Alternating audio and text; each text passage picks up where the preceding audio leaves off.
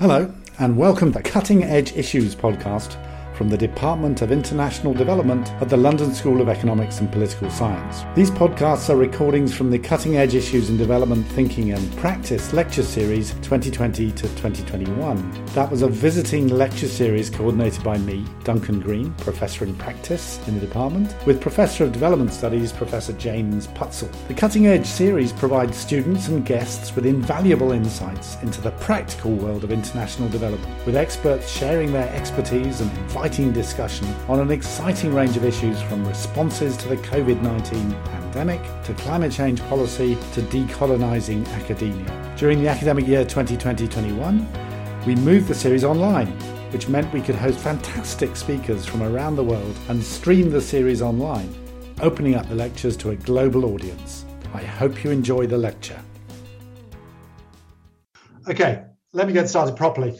Our main speaker today is a legend in climate change circles, Salim Al-Haq. He is a scientist, biologist, I think, and an activist who's attended every single global negotiation on climate change since 1992. And for that alone, he should get several medals, I think. He is currently the director of the International Centre for Climate Change and Development in Dhaka, Bangladesh, and a senior fellow at the International Institute for Environment and Development, IIED, in London. He's got a long list of other affiliations and publications, and I come across him because he is also hyperactive on social media. He tweets. He seems to be particularly obsessed with the US elections right now, but he may talk about that. He does great daily updates from the big climate change negotiations, very short videos from the belly of the beast, in the conference chamber, as we used to have. So he's definitely someone to follow on social media. He's going to talk for about 45 minutes on the theme of climate change negotiations and loss and damage. We're then going to have a discussant who is Kathy Hochstetler, who, apart from being my boss, which is obviously a very important position, is a professor of international development and the head of department at the LSE, the International Development Department at the LSE. And she is really perfect to be the discussant because her work is really on the overlap between environment and development. And so we asked her to come along and give sort of brief thoughts on the basis of Salim's presentation. And we'll then go to Q&A and we'll gather up your questions in the chat and we will proceed. So without further ado, Salim, take it away, please. Great. Thank you very much, Duncan. Good evening, everybody, and good evening to Kathy. Thank you for agreeing to be a discussant today. I look forward to your contributions later. So what I propose to share with you and your audience this evening from Dhaka, Bangladesh, where I'm speaking, it's fairly late in the evening for me here, is my story, as it were, in the climate change negotiations. As you mentioned, I've been attending every single one of the annual conferences of parties from the very beginning. I don't go to these as a negotiator, I go as an observer, but I do have a role in the negotiations as an advisor to the group of least developed countries, which is a group of 48 countries. They're a recognized UN caucus group called the least developed countries. Most of them are in sub-Saharan Africa, but a few in Asia, including my country, Bangladesh. And I advise that group. It's currently chaired by Bhutan. I've been advising that group from the very beginning on the negotiations, initially for many years on the issue of adaptation, but more recently on the issue of loss and damage. And what I propose to do is to share with you the evolution of the climate change issue as it has evolved, both on the scientific side as well as on the global negotiations and policymaking side, and then give you a sort of update on the state of play, particularly on this issue of loss and damage. And then I'll be very happy to take questions from the audience after that. So let me start at the very beginning in what I call the first era of the climate change issue.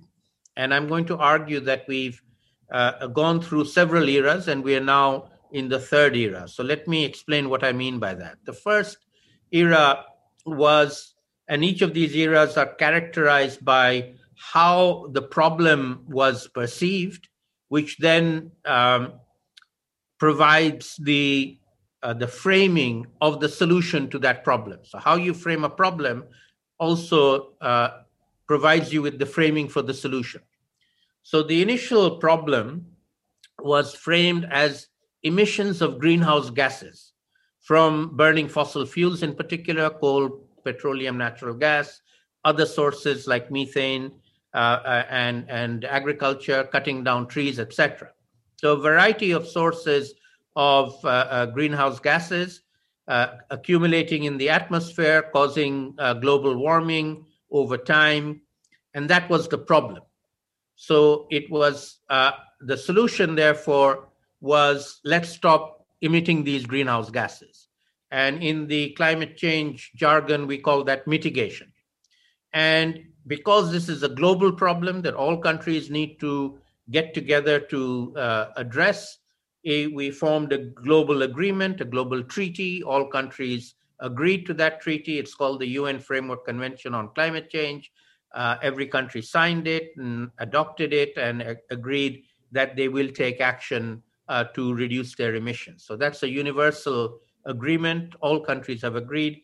And interestingly enough, even the withdrawal by President Trump is not from the framework agreement.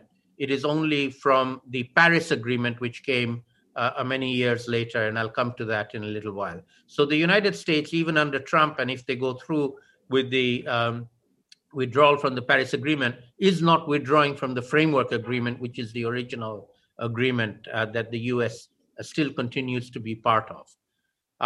And for many years, and under the Framework Convention, there's an annual conference of parties where all the countries come together towards the end of the year, November, December. That event moves from continent to continent, and it's been going on for the last 25 years. The next one, which will be the 26th annual Conference of Parties, was due to be held this November in another month's time in Glasgow in Scotland, hosted by the United Kingdom government. But because of the COVID-19 pandemic, it's been pushed back by a year. So it will now be held in November 2021. Hopefully in Glasgow, we can still attend by that time. So we are pushing it back by a year, and I'll come to what is going to happen there on this topic. But essentially, the countries have agreed to take action on mitigation, and they've gone and done whatever they can, but unfortunately not enough. Countries are trying their best to reduce their emissions, but they have not been able to reduce emissions. We continue to increase emissions as we go forward. And we've been doing that consistently since the framework agreement started more than 25 years ago. Then over the course of time, we moved into what I call the second era. And the timing of this is at the turn of the century, 2001 in particular, when the third assessment report of the IPCC, the Intergovernmental Panel on Climate Change, which is the UN body that does the science assessments and produces these periodic assessment reports on the state of science on climate change.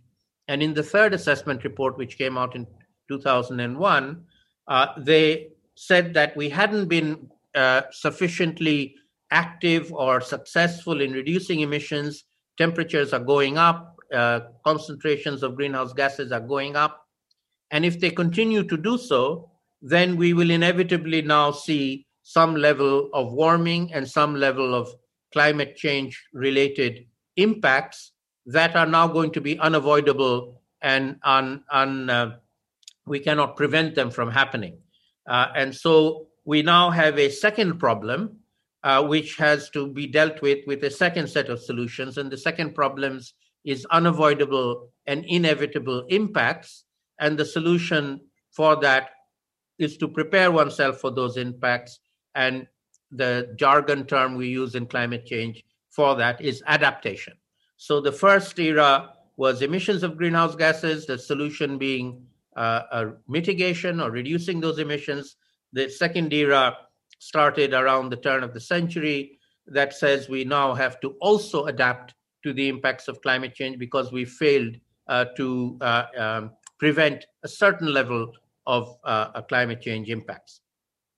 Now, associated with this second era also is the fact that these impacts, and incidentally, this is when I got into the game as well.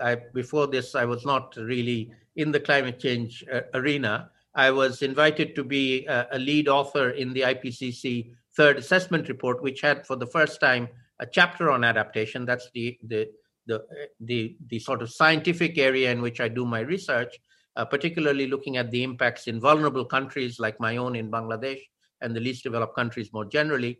And as an IPCC lead author, I got into the climate change game in the science side and on the adaptation side. And so in the UNFCCC process, following the IPCC third assessment report, which made this assertion that we now have to also adapt to the impacts of climate change because we have not done enough mitigation. There was an associated message to that primary message of impacts, which is that not everywhere and not everyone will be impacted at the same time. Eventually, everyone will get impacted, but initially, the most impacted are going to be the poorest people in the planet, living in the poorest countries on the planet. And so what this did was it brought in a different and a new constituency from the older constituency, which were mainly environmentalists. Environment ministers were the ones who used to go to the COPs and negotiate the agreement. Environmental scientists working in the IPCC, environmental NGOs like Greenpeace and Friends of the Earth, not the Oxfams of the world, but the environmental NGOs. But then after the third assessment report and the adaptation issue arose, it linked very directly with the development world, because the people working in development now needed to understand climate change. And that's really when I started my work in IIED in London, working on this interface between climate change and development, particularly on the issue of adaptation and the need to bring in the development actors. And when I was in London at that time, I spent a lot of my time visiting and talking to Oxfam and ActionAid and CARE and all the development NGOs and bringing them on board to understand that climate change was now an issue for the work that they have been doing with vulnerable communities on poverty alleviation. If they didn't take climate change into account, they would have to, they would be missing a beat, and much of the work that they had been doing would have been ineffective if they weren't aware of the climate change issues there. So the notion of development and climate change started coming together in the arena of adaptation, particularly focusing on the most vulnerable communities and most vulnerable countries. And that nexus of climate change and development became stronger and stronger. Now it's very, very strong. All the big development NGOs are very much on board on climate change. In those days, I had a tough time convincing them that they needed to do this. Let me share an anecdote. At that time, Claire Short was the Secretary of State for Development, and she was a very, very passionate person individually on development and poverty alleviation. And I had an opportunity to meet with her and in a small gathering over a dinner, and I brought up the issue of climate change. And she just blew her top, saying, "Don't talk to me about climate change. Got nothing to do with treating poor people right now. It's something that's going to happen in the future." And so I shut up and I said, well, I'm not going to convince her easily. But then a few short years later, when Hilary Benn became the Secretary of State, he got DFID to initiate a white paper where they actually looked at the impacts of climate change, and it became integrated into DFID's own climate. And this happened across the board. The World Bank, UNDP, all the major development actors started realizing that they could not ignore climate change anymore because it affected their core business, and they needed to understand it and they needed to incorporate it into their activities. And as I said, the development NGOs, international NGOs like Oxfam and others have now taken this on board in a big way, and they're all present in the UNFCCC COP negotiations. In fact, I used to run an event there called Development and Climate Days, where I would invite them to come and participate so that they could get to know what the climate change negotiations were all about. Because, as I said, until then, it was very much the domain of environmentalists, whether they be environmental ministers from countries or environmental scientists or environmental NGOs. Now it's become much broader. The development world has now very much become part of that UNFCCC Conference of Parties, annual Conference of Parties. So the adaptation era began around 2001, and it has continued, and now it has become quite mainstreamed and accepted. There's no arguments about adaptation. We need to do it. Everybody needs to do it. All countries are going to have to adapt to the impacts of climate change, not just the poorest and most vulnerable countries. However, again, we have not done mitigation enough. That still remains a very high priority. We have now started thinking about adaptation and how to do adaptation. And in the 7th Conference of Parties in Marrakesh, we had, as part of what was called the Marrakesh Accords, we set up an adaptation working program, and particularly one focused on the least developed countries, to support them to carry out initially what were called national adaptation plans of action, which were sort of quick and dirty exercises to identify which were the most vulnerable places and people and what they could do in terms of adaptation actions, set up an adaptation fund to support them, to provide funding for them, for the least developed countries to carry out these NAPAs, they were called at the time. And that sort of started the adaptation ball rolling, and the adaptation era started, as I said, initially focusing on the most vulnerable countries, but as time has gone by and the impacts of climate change have become much, much more severe and visible, all countries, even the big developing countries, even the developed countries, now are having to face impacts of climate change, and everybody now needs to take adaptation into account, and they are doing that. In terms of the evolution of the adaptation arena, the major breakthrough came at the Cancun COP in I think it was 2016, where they adopted the Cancun adaptation framework, under which all countries now are doing national adaptation plans, which are supposed to be integrated into national development. And this is now happening in all countries, not just the least developed countries anymore, but all developed countries and developed countries as well. The difference between the two is that the developing countries are supposed to be supported financially. So there's an associated negotiation of finance or money for assistance to the developing countries to enable them to carry out their national adaptation plans under the Least Developed Country Fund. And then later on, there was an adaptation fund. And then there was also later the Green Climate Fund, which is the big fund that was created after Paris Agreement was achieved in COP21 in 2015. And so moving forward now, we started seeing that even though mitigation was still happening, it wasn't happening enough. Adaptation was happening, but it wasn't happening enough. We began to anticipate that there is going to be some level of inevitable loss and damage from the impacts of human-induced climate change that we need to start thinking about. It sort of takes us beyond mitigation and beyond adaptation.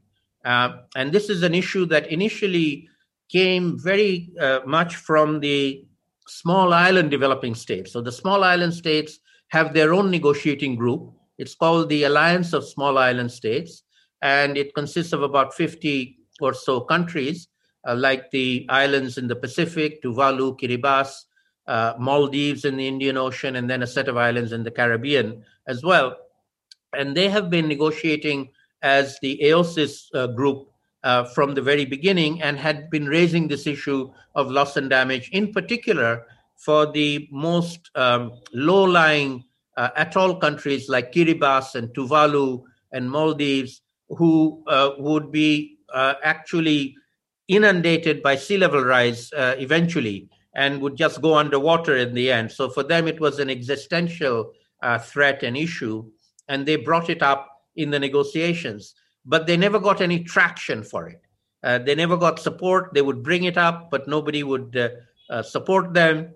And so year after year, this issue of loss and damage got brought up by the small island states, but they didn't get anywhere with it until in Cancun, during the Cancun negotiations. In fact, it was the least developed countries, and I played a role in getting the least developed countries to support these small island states on this issue of loss and damage for the LDCs. So the LDCs used to think this was a small island country issue. It wasn't important for us. We were focused on adaptation, but we discussed it within the LDC group, and we were able to convince most of the countries that we should support the small island countries on this issue of loss and damage. And so that's where the issue of loss and damage entered the climate change negotiations. But it was an extremely politically sensitive issue because it was seen as, and in fact, correctly seen as, raising a couple of issues which were taboo from the perspective of some of the, particularly the richer developed countries, which is liability and compensation.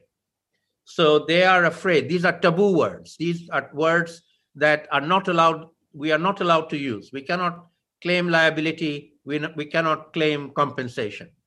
And so after a lot of discussion and toing and froing, what we managed to get an agreement on, and this happened a few years later in COP19, the 19th Conference of Parties, when we were in Warsaw in Poland, we pushed very, very hard. The vulnerable countries formed a coalition, small island states, with the LDCs, with the Africa group, and with the Latin American ILAC group. We pushed very hard to take the issue of loss and damage into account and take it seriously and accept it as an issue that had to be addressed, and we could not afford to not address it anymore. I'll just also mention an anecdote that took place just before the beginning of the Conference of Parties in Warsaw, which was a super typhoon that hit Philippines, the island of Tacloban. It was called Typhoon Haiyan. And Haiyan hit Tacloban just a few days before the beginning of the Warsaw Conference of Parties in Warsaw. And the lead negotiator from the Philippines, his name was Yep Sano. He actually comes from Tacloban, and his family was in Tacloban. And as the news of the cyclone came to us in Warsaw, and the Conference of Parties opened, in the opening plenary session, he asked for the floor, and he took the floor, and he gave an extremely emotional speech, which I'm sure if you look for it on YouTube, you can find it, and I would recommend listening to it. He gave an extremely emotional speech saying that his family, he had still not heard from his family, didn't know whether they were still alive or not. Fortunately, they survived. Later on, we found that out. And that he wanted the issue of loss and damage to be taken up in COP19, and he was going on a fast. He was not going to eat or drink anything until that was achieved in COP19 in Warsaw. And in sympathy with him, that got a lot of media attention, as you can imagine, and a lot of civil society activists and NGOs, including Oxfam, joined him in the fast. So we all fasted together to get this demand. And one of the things that we had to address and answer to, particularly for the media, was, so what is it about? What's the difference between adaptation and loss and damage? And so the example of the Hurricane Haiyan, Super Typhoon Haiyan, was a very good one, because as it happened, this was in the November of that year.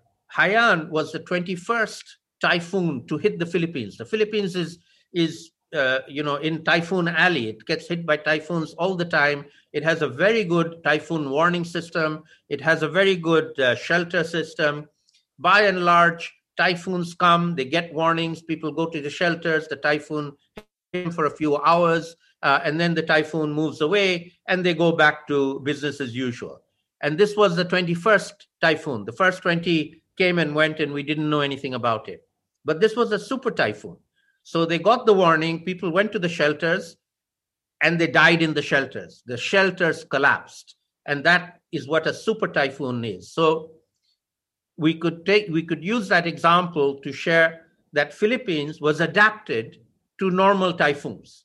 Typhoons come, they happen, Philippines was well adapted to them, but they're not adapted to super typhoons. Super typhoons are totally unusual, unexpected, and they are what we will have with human-induced change coming around the pike. And so we need to be thinking about unusual events like super typhoons, which are going to cause loss and damage that take us beyond our ability to adapt. There are limits to how much we can adapt, and beyond those limits is where we are going in terms of the issue of loss and damage, and we need to talk about it. We cannot ignore it anymore. We need to discuss it. And so after a lot of wrangling and back and forth and quite bitter, there was a walkout at one point from the G77, the developing country negotiators who negotiate under the umbrella of G77 in China. At one point, early in the morning, at about 3 a.m. In the morning, they got frustrated and walked out of the negotiation, saying, we're not going to participate in the negotiations anymore if our views are not going to be taken on board. Later on, they came back, and after a lot of to and fro, as I said, eventually, at the end of the Warsaw COP19, we got something very, very important, which is called the Warsaw International Mechanism on Loss and Damage. So they accepted that we will talk about it. It's a talk shop, but at least you can now officially talk about it. And under that Warsaw International Mechanism, they set up an executive committee with 10 members from the developing world, 10 members from the developed world, 20-member executive committee, who then developed a work program. They started doing a lot of research and collecting data and information on loss and damage. It was a new and emerging topic. Not many people knew what it meant and what was involved in it. So there was a learning curve that we had to go up. And over these last few years, they've been working on that. A couple of important elements in it, which I want to highlight. Firstly, the array of climatic impacts that cause loss and damage can be sort of put into a number of buckets. There's one dichotomy, which is fast-moving events versus slow-moving events. So fast-moving are typhoons, hurricanes, floods, and to some extent, sometimes heat waves. The slow-moving are droughts, long-term droughts, as well as sea level rise, which is the slowest moving of them all. It will take decades to happen, but over a decades, sea level rise will cause enormous damage, not just in the low-lying atoll island countries, but also in the low-lying deltas, like in my country, Bangladesh, which has a very significant low-lying delta where tens of millions of people are living and seeing the impacts of sea level rise and salinity right now as we speak. So the slow-moving versus fast-moving events. And then there are two other subcategories, which are economic impacts, which is what most people want to immediately assess. How much money are we talking about? How much money was lost in assessing the loss and damage? And then non-economic loss and damage, things like human life lost. You can't put a dollar figure to that. Psychological damage, all kinds of cultural damage. When you lose your cultural attributes and places, these are not monetizable. They cannot be put into money terms. And for many, many people, particularly cultural assets for people, let us say the island countries, is an extremely important issue for them as people, even though it's not. You can't put dollar figures on them. You can't compensate them by giving money. So we started looking at these different nuances of looking at what they meant and how do we deal with them. And a very important subgroup under this category of loss and damage, which has over the years loomed larger and larger in importance, is in the climate change jargon what we call displacement due to the impacts of climate change, and forcing people to lose their livelihoods where they are located in, say, for example, in drylands, in mid-continents like in Africa and in Central Asia, in low-lying coastal areas like in the coastal area in Bangladesh, etc. And this movement, which in common parlance we sometimes call climate migration or climate refugees, has become bigger and bigger in the global perception of migration, refugees, movement. In the climate change negotiations, we don't use the term climate migrants. These are displaced people because of human-induced climate change, but it is a looming and getting bigger and bigger issue. And under the loss and damage Warsaw International Mechanism, a few years ago, they set up a task force to look at this issue of displacement. The task force produced a very interesting report, which was presented at the 24th Conference of Parties, which took place in Katowice in Poland again. And since then, there's been a work program to try and address this issue of forced displacement under the issue of loss and damage. Now, where we are now in terms of the progress on this issue, and there has been progress, not enough progress, but some progress, is that last year in COP25 in Madrid, we had an agenda item on this. We don't have an agenda item on loss and damage every year. So one of the demands from the vulnerable countries is we should at least discuss it every year. It only comes up every few years when there's a specific thing that has to be addressed. And last year in COP25, it was a review of the Warsaw International Mechanism. So the mechanism had a time-bound end to it, which was coming up in COP25. And the discussion was, should it continue? If it continues, should it have a different mandate? What should we do with it? So there was a big discussion around this in Madrid. And from the vulnerable countries side, as I said, we work together. There's the four groups of vulnerable countries, LDCs, Africa group, small islands, and Latin America, together with the G77. We pushed for several things. We wanted a technical arm to do more of the research and the science on loss and damage. We also wanted a finance arm to start providing finance for loss and damage. In Madrid, for those of you who followed it will recall, after 2 weeks of negotiations, we didn't finish. We weren't able to resolve it. It should have finished on Friday evening. We went into all-night Friday. We went into Saturday. We went all-night Saturday. We went into Sunday afternoon before we finished. And even then, we didn't finish everything. And this was one of the topics. So what happened on loss and damage is we got the technical part. It's called the Santiago Network on Loss and Damage, which was a good thing. Santiago, named after the city in Chile, because it was supposed to have been a Chilean COP. You may remember that instead of Chile, we had it in Madrid, even though Chile was the official host along with Spain. And so it's the Santiago Network on Loss and Damage, a good development. But on the finance side, we didn't get anything. We pushed for getting finance for loss and damage, but they refused. The developed countries refused to give us that. Now, going forward, so on finance, one other element to share, which is that it's not that finance is not discussed, but what is sort of kept in a bottle on finance, where there's a comfort level from the developed countries, is talking about insurance. They love to talk about insurance. Insurance is a good thing. We have nothing against insurance, but insurance is not the only solution to deal with loss and damage, and certainly not for the poorest of the people who can't pay for insurance, and particularly on things like non-economic loss and damage. So although insurance is very popular for the developed countries, and there are a lot of pilot schemes on insurance that are taking place around the world, and they have great comfort talking about insurance, they don't want to talk about beyond insurance. And so that's what we were pushing for, is talking about finance for loss and damage beyond insurance. So I'm now coming towards the end of my presentation. We are now gearing up for COP26.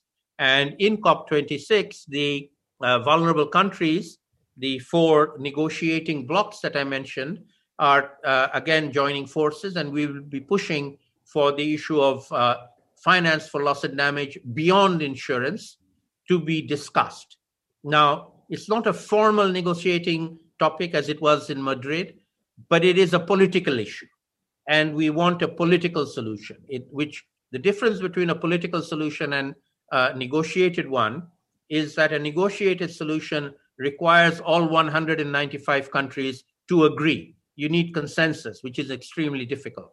A political solution needs a few big countries to say, yes, we will do this at a political level. And on this particular issue at the political level, there is a group of countries that was set up about 10 years ago, at that time under President Nasheed of the Maldives, which brought together the leaders across these negotiating blocks that I mentioned, the leaders being the heads of government, and they formed something called the Climate Vulnerable Forum, which is a forum of vulnerable countries. They're not negotiating, they're negotiating in their groups in the negotiations, but the leaders at the higher political level come together, and every 2 years, the baton passes from one leader to another. At the moment, the leadership of this is with the Prime Minister of Bangladesh, Sheikh Hasina. She has recently taken over from the President of the Marshall Islands, and she will be the leader for the next 2 years, which includes COP26 and COP27 going forward.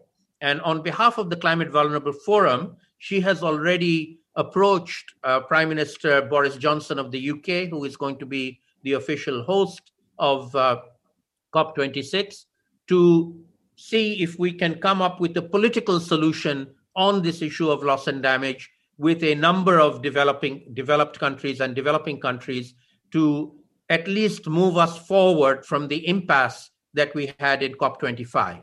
And the message is essentially that if they fail, the UK as presidency of COP26 fails to address this issue of loss and damage adequately in COP26, then the vulnerable countries will declare COP26 a failure if they don't get this issue addressed. Now, it's subject to negotiation. They will all obviously have their demands on what they want, but they need those demands to be taken seriously and not to be blocked as they were in COP25. COP25 was an extremely bitter experience for the vulnerable countries in the way that I just described earlier, and they don't want that to happen again in COP26. So this is a big issue politically, particularly from the perspective of the vulnerable countries. And as I said, I'm very much part of the advisory team for the LDC group, as well as the Climate Vulnerable Forum, taking this forward.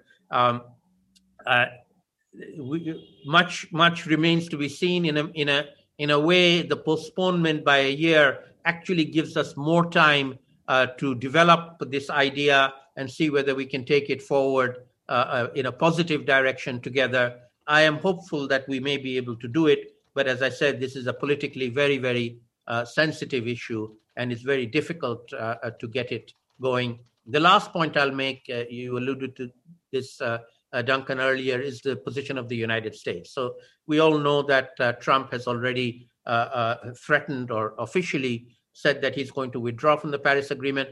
Vice President Biden has said that he will rejoin the Paris Agreement. So we will know after the election on the 3rd of November whether the US is back in or not. Hopefully they will be back in which case then we can continue this discussion and negotiation on the issue of loss and damage. But loss and damage is particularly sensitive in the United States of America. In fact, when we got this agreed in Article 8 of the Paris Agreement, at that time under President Obama and Secretary of State John Kerry, who was in Paris negotiating, they only agreed to it by saying that it explicitly does not allow us to use the terms compensation and liability. They inserted that clause, which is a very odd thing to do in a treaty, saying, what this treaty is not about. It's not about liability and compensation, even though we can use the terms loss and damage. But anyway, we shall see where this leads us. It is an issue. My final comment, if you like, is that reality around us, and if I look out of my window right now, we have storms coming here in Dhaka, Bangladesh. The reality is taking us way beyond the negotiations. The reality is that this year, 2020, is not just a year of COVID-19. It's also the year we have stepped into the reality of a climate-changed world.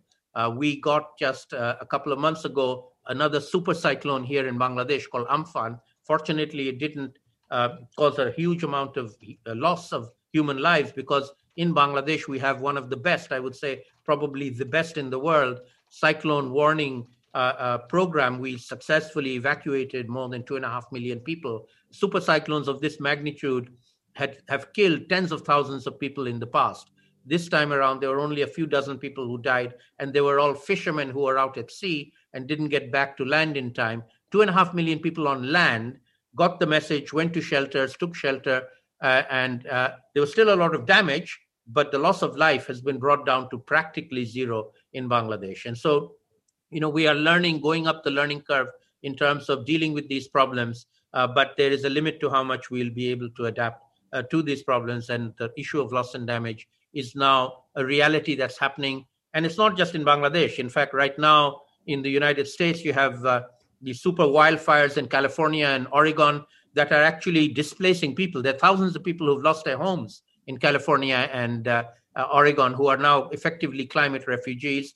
The cyclones, hurricanes that hit Louisiana just a few days ago have caused a lot of devastation. So these impacts are now global in all countries and unavoidable. So, we used to think about and talk about a year like 2020 being the hottest year in the last decades.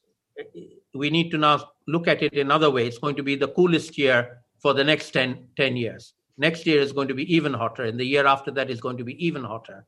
And so we are headed in a direction of more and more impacts of climate change, and we're going to have to deal with the loss and damage in every country and globally as well. So I'll stop there. I'm very happy to listen to Kathy and then take questions after that as well. Thank you. Thank you very much, Salim, and straight over to you, Kathy, for some remarks, but you'll have to come off mute. Okay, well, I'm really pleased to have this opportunity to comment now. I have not been to all of the COPs, but I was in Brazil doing my dissertation research in 1989, and I remember someone coming to me and saying, Brazil is going to be hosting this big environment conference.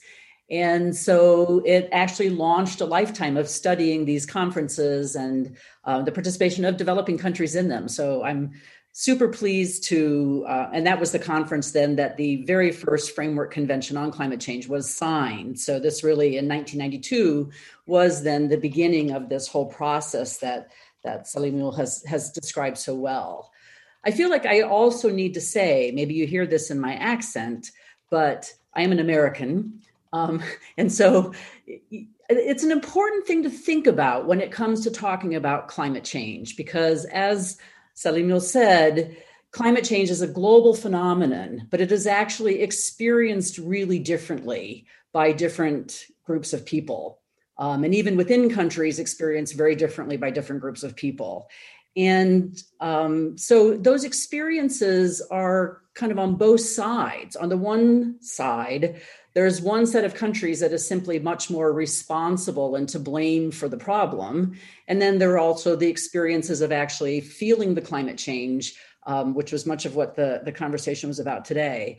And in fact, when I think about my own, so I teach about this class, I teach about this in my global environmental governance class. And when I was thinking about one of the things that I talk about in those lectures that you did not talk about so much today is just the blame game, because that, of course, in the negotiations has been a huge subject of discussion from the very beginning, not only when we got to the liability issues of loss and damage, but it is, I think, really one of the fundamental issues that has driven the climate negotiations and has to be part of, I think, how we talk about this climate issue. And I felt that you as a Bangladeshi and someone from a country that is one of the most affected now already by climate change were unexpectedly generous to people from countries like me that are so responsible for this problem. Because I think that really is, as I say, part of the climate change story, that disjunction between the countries and the people that have been so responsible for creating this set of problems, and then the people who will feel its consequences earliest. That fundamental environmental injustice of climate change is really very important. But I thought in that context, then it was really interesting, and I would love to have a long conversation with you at some point about, you're clearly more forward-looking, I think, than looking backwards and trying to place blame.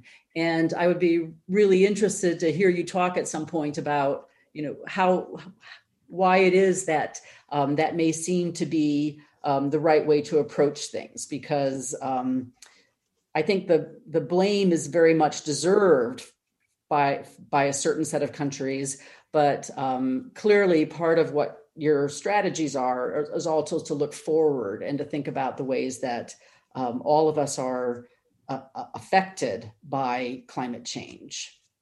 And the other thing that I thought about while I was listening to you was, I did an interview a couple of weeks ago with Chatham House.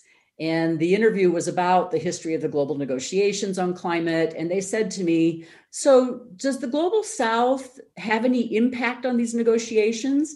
And one of the things that I liked so much about your talk here was that you made it very clear that a set of countries that do not normally have power in international negotiations actually have been really important to the way that the climate negotiations have unfolded.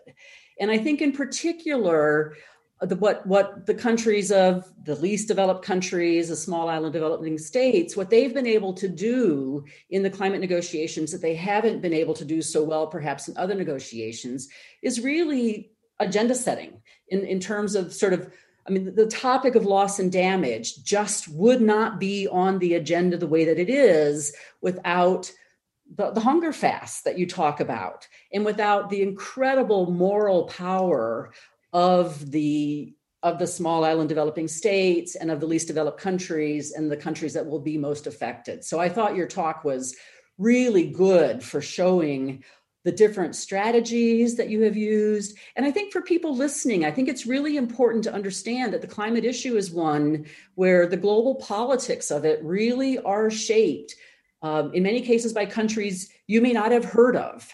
So a country like Tuvalu, 13,000 people, but an incredibly important actor in the climate negotiations. And so it's a funny set of negotiations, because there is a kind of power, at least an agenda setting power or a demand power, that shows up in the climate negotiations that simply is not as present in, say, trade negotiations or security negotiations and the like. Now, as you did come around to saying at the end, that agenda setting power is not always matched by actually getting achievements on the things that are most important to those same developing countries. So that, as well as I do, the finance has never been there to the degree that it was expected and hoped for and needed. And of course, the whole reason we're talking about loss and damage is because really these negotiations have not managed to solve the climate change problem. And you were very clear about that at the end. So I think, as so often with climate change and development issues, you have to kind of hold two contradictory ideas in your head at the same time. On the one hand, these are negotiations in which developing countries have been really powerful and influential, and yet not able to push the world to coming to a solution. In part because of the incredible recalcitrance of the United States and other countries that bear such a heavy responsibility. But I think it's worth thinking about the sources of the power then that these developing countries have had. And I think some of it is really a kind of moral power. In a world and in a time when moral power often seems to be very weak, there is a set of real justice claims here that I think are really critical, and that, very hard to overlook. The kind of loss of national territory, loss of life, but without making developing countries simply the victims here, they are also then a critical part of this political solution if we ever get to it. It will be in large part because of their protagonism in the negotiations. And then I just wanted to underline one of the messages that you said, the really critical message that you've been trying to send to people who are interested in development, which is that if you ignore climate change and if you don't consider its impacts, you won't develop. You won't be able to make the kinds of choices that will allow you to develop. And I know that we have quite a variety of people in our audience here, but at least some of you guys are MSc students in the Department of International Development at LSE. And so a particular message for you, as you're thinking about writing your dissertations and doing your studies this year, you need to be kind of constantly asking yourself, is the way that I'm looking at this issue adequately taking into account the way that climate change is changing our world? And can I really assume that the dynamics are the way maybe your professor is telling you they are? Maybe those are old dynamics, but it is something that I would really encourage all of you to think about as you, not only finish your dissertations for your MSCs, but also as you move on beyond LSE and perhaps go into development work of various kinds. This is really a call for you to think about how climate change will fundamentally shape what you're able to do. So thank you very much. That was a really, really useful and informative way of thinking about the way the climate negotiations have progressed. And I'm very, very happy that you're there at all of those COPs. And I hope that you'll be there for many years to come. Great. Thanks, Kathy. And a great lobby of the students to focus on climate change. You slipped it in there.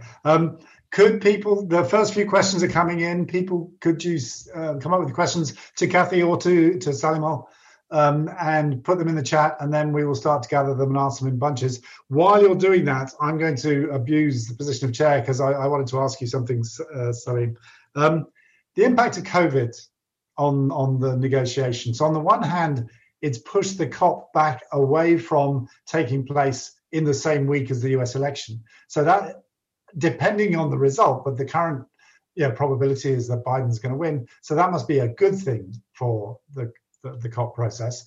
But is this really a time when you can realistically start asking for lots of money, given the state of finances of almost all rich country governments following the COVID, so the pandemic? So on the other hand, it's a really bad time. So how do you feel it's influencing?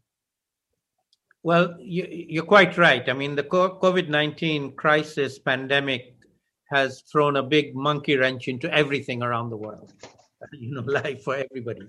And the climate change negotiations is no exception.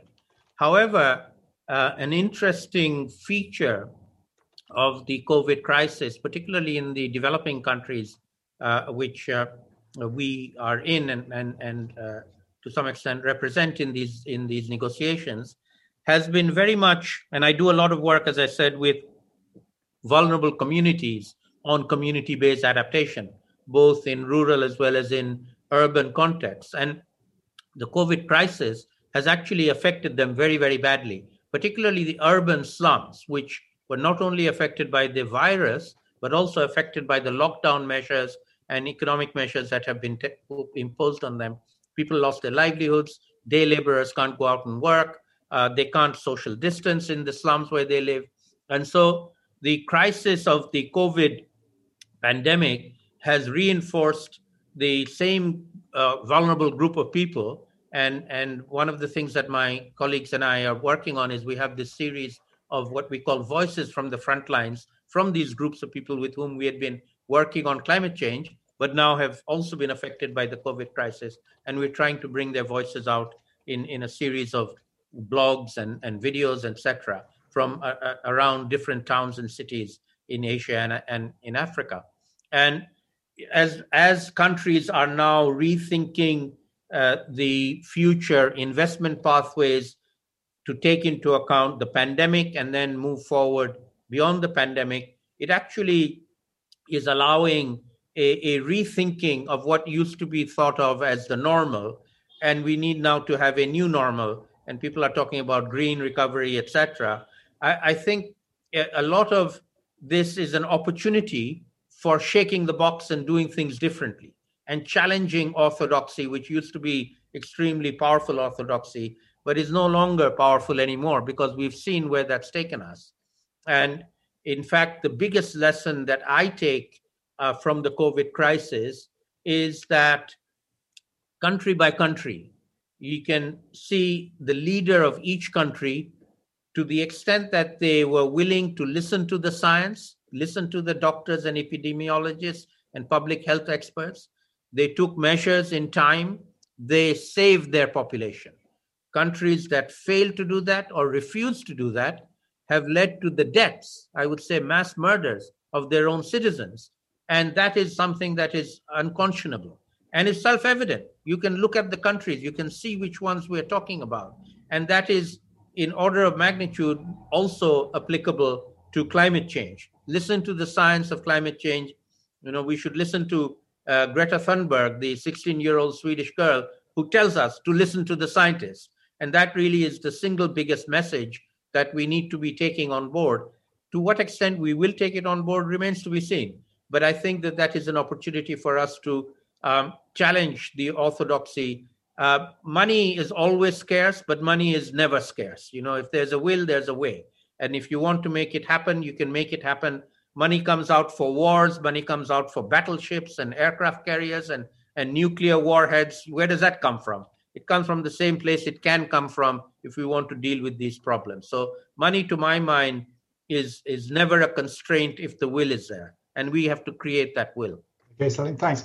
Thanks for tuning in to this lecture recording from the Cutting Edge Issues in Development, Thinking and Practice series from 2020 to 2021. To hear more, don't forget to subscribe to our channel on Spotify, Apple, Google, or wherever you get your podcasts. You can also watch any of these lectures back on our YouTube channel. Just search for International Development LSE. And you can stay informed about upcoming events, including the next series of Cutting Edge Issues lectures, by searching for events on the LSE Department of International Development website, or find us on Twitter at LSE_ID for the latest updates.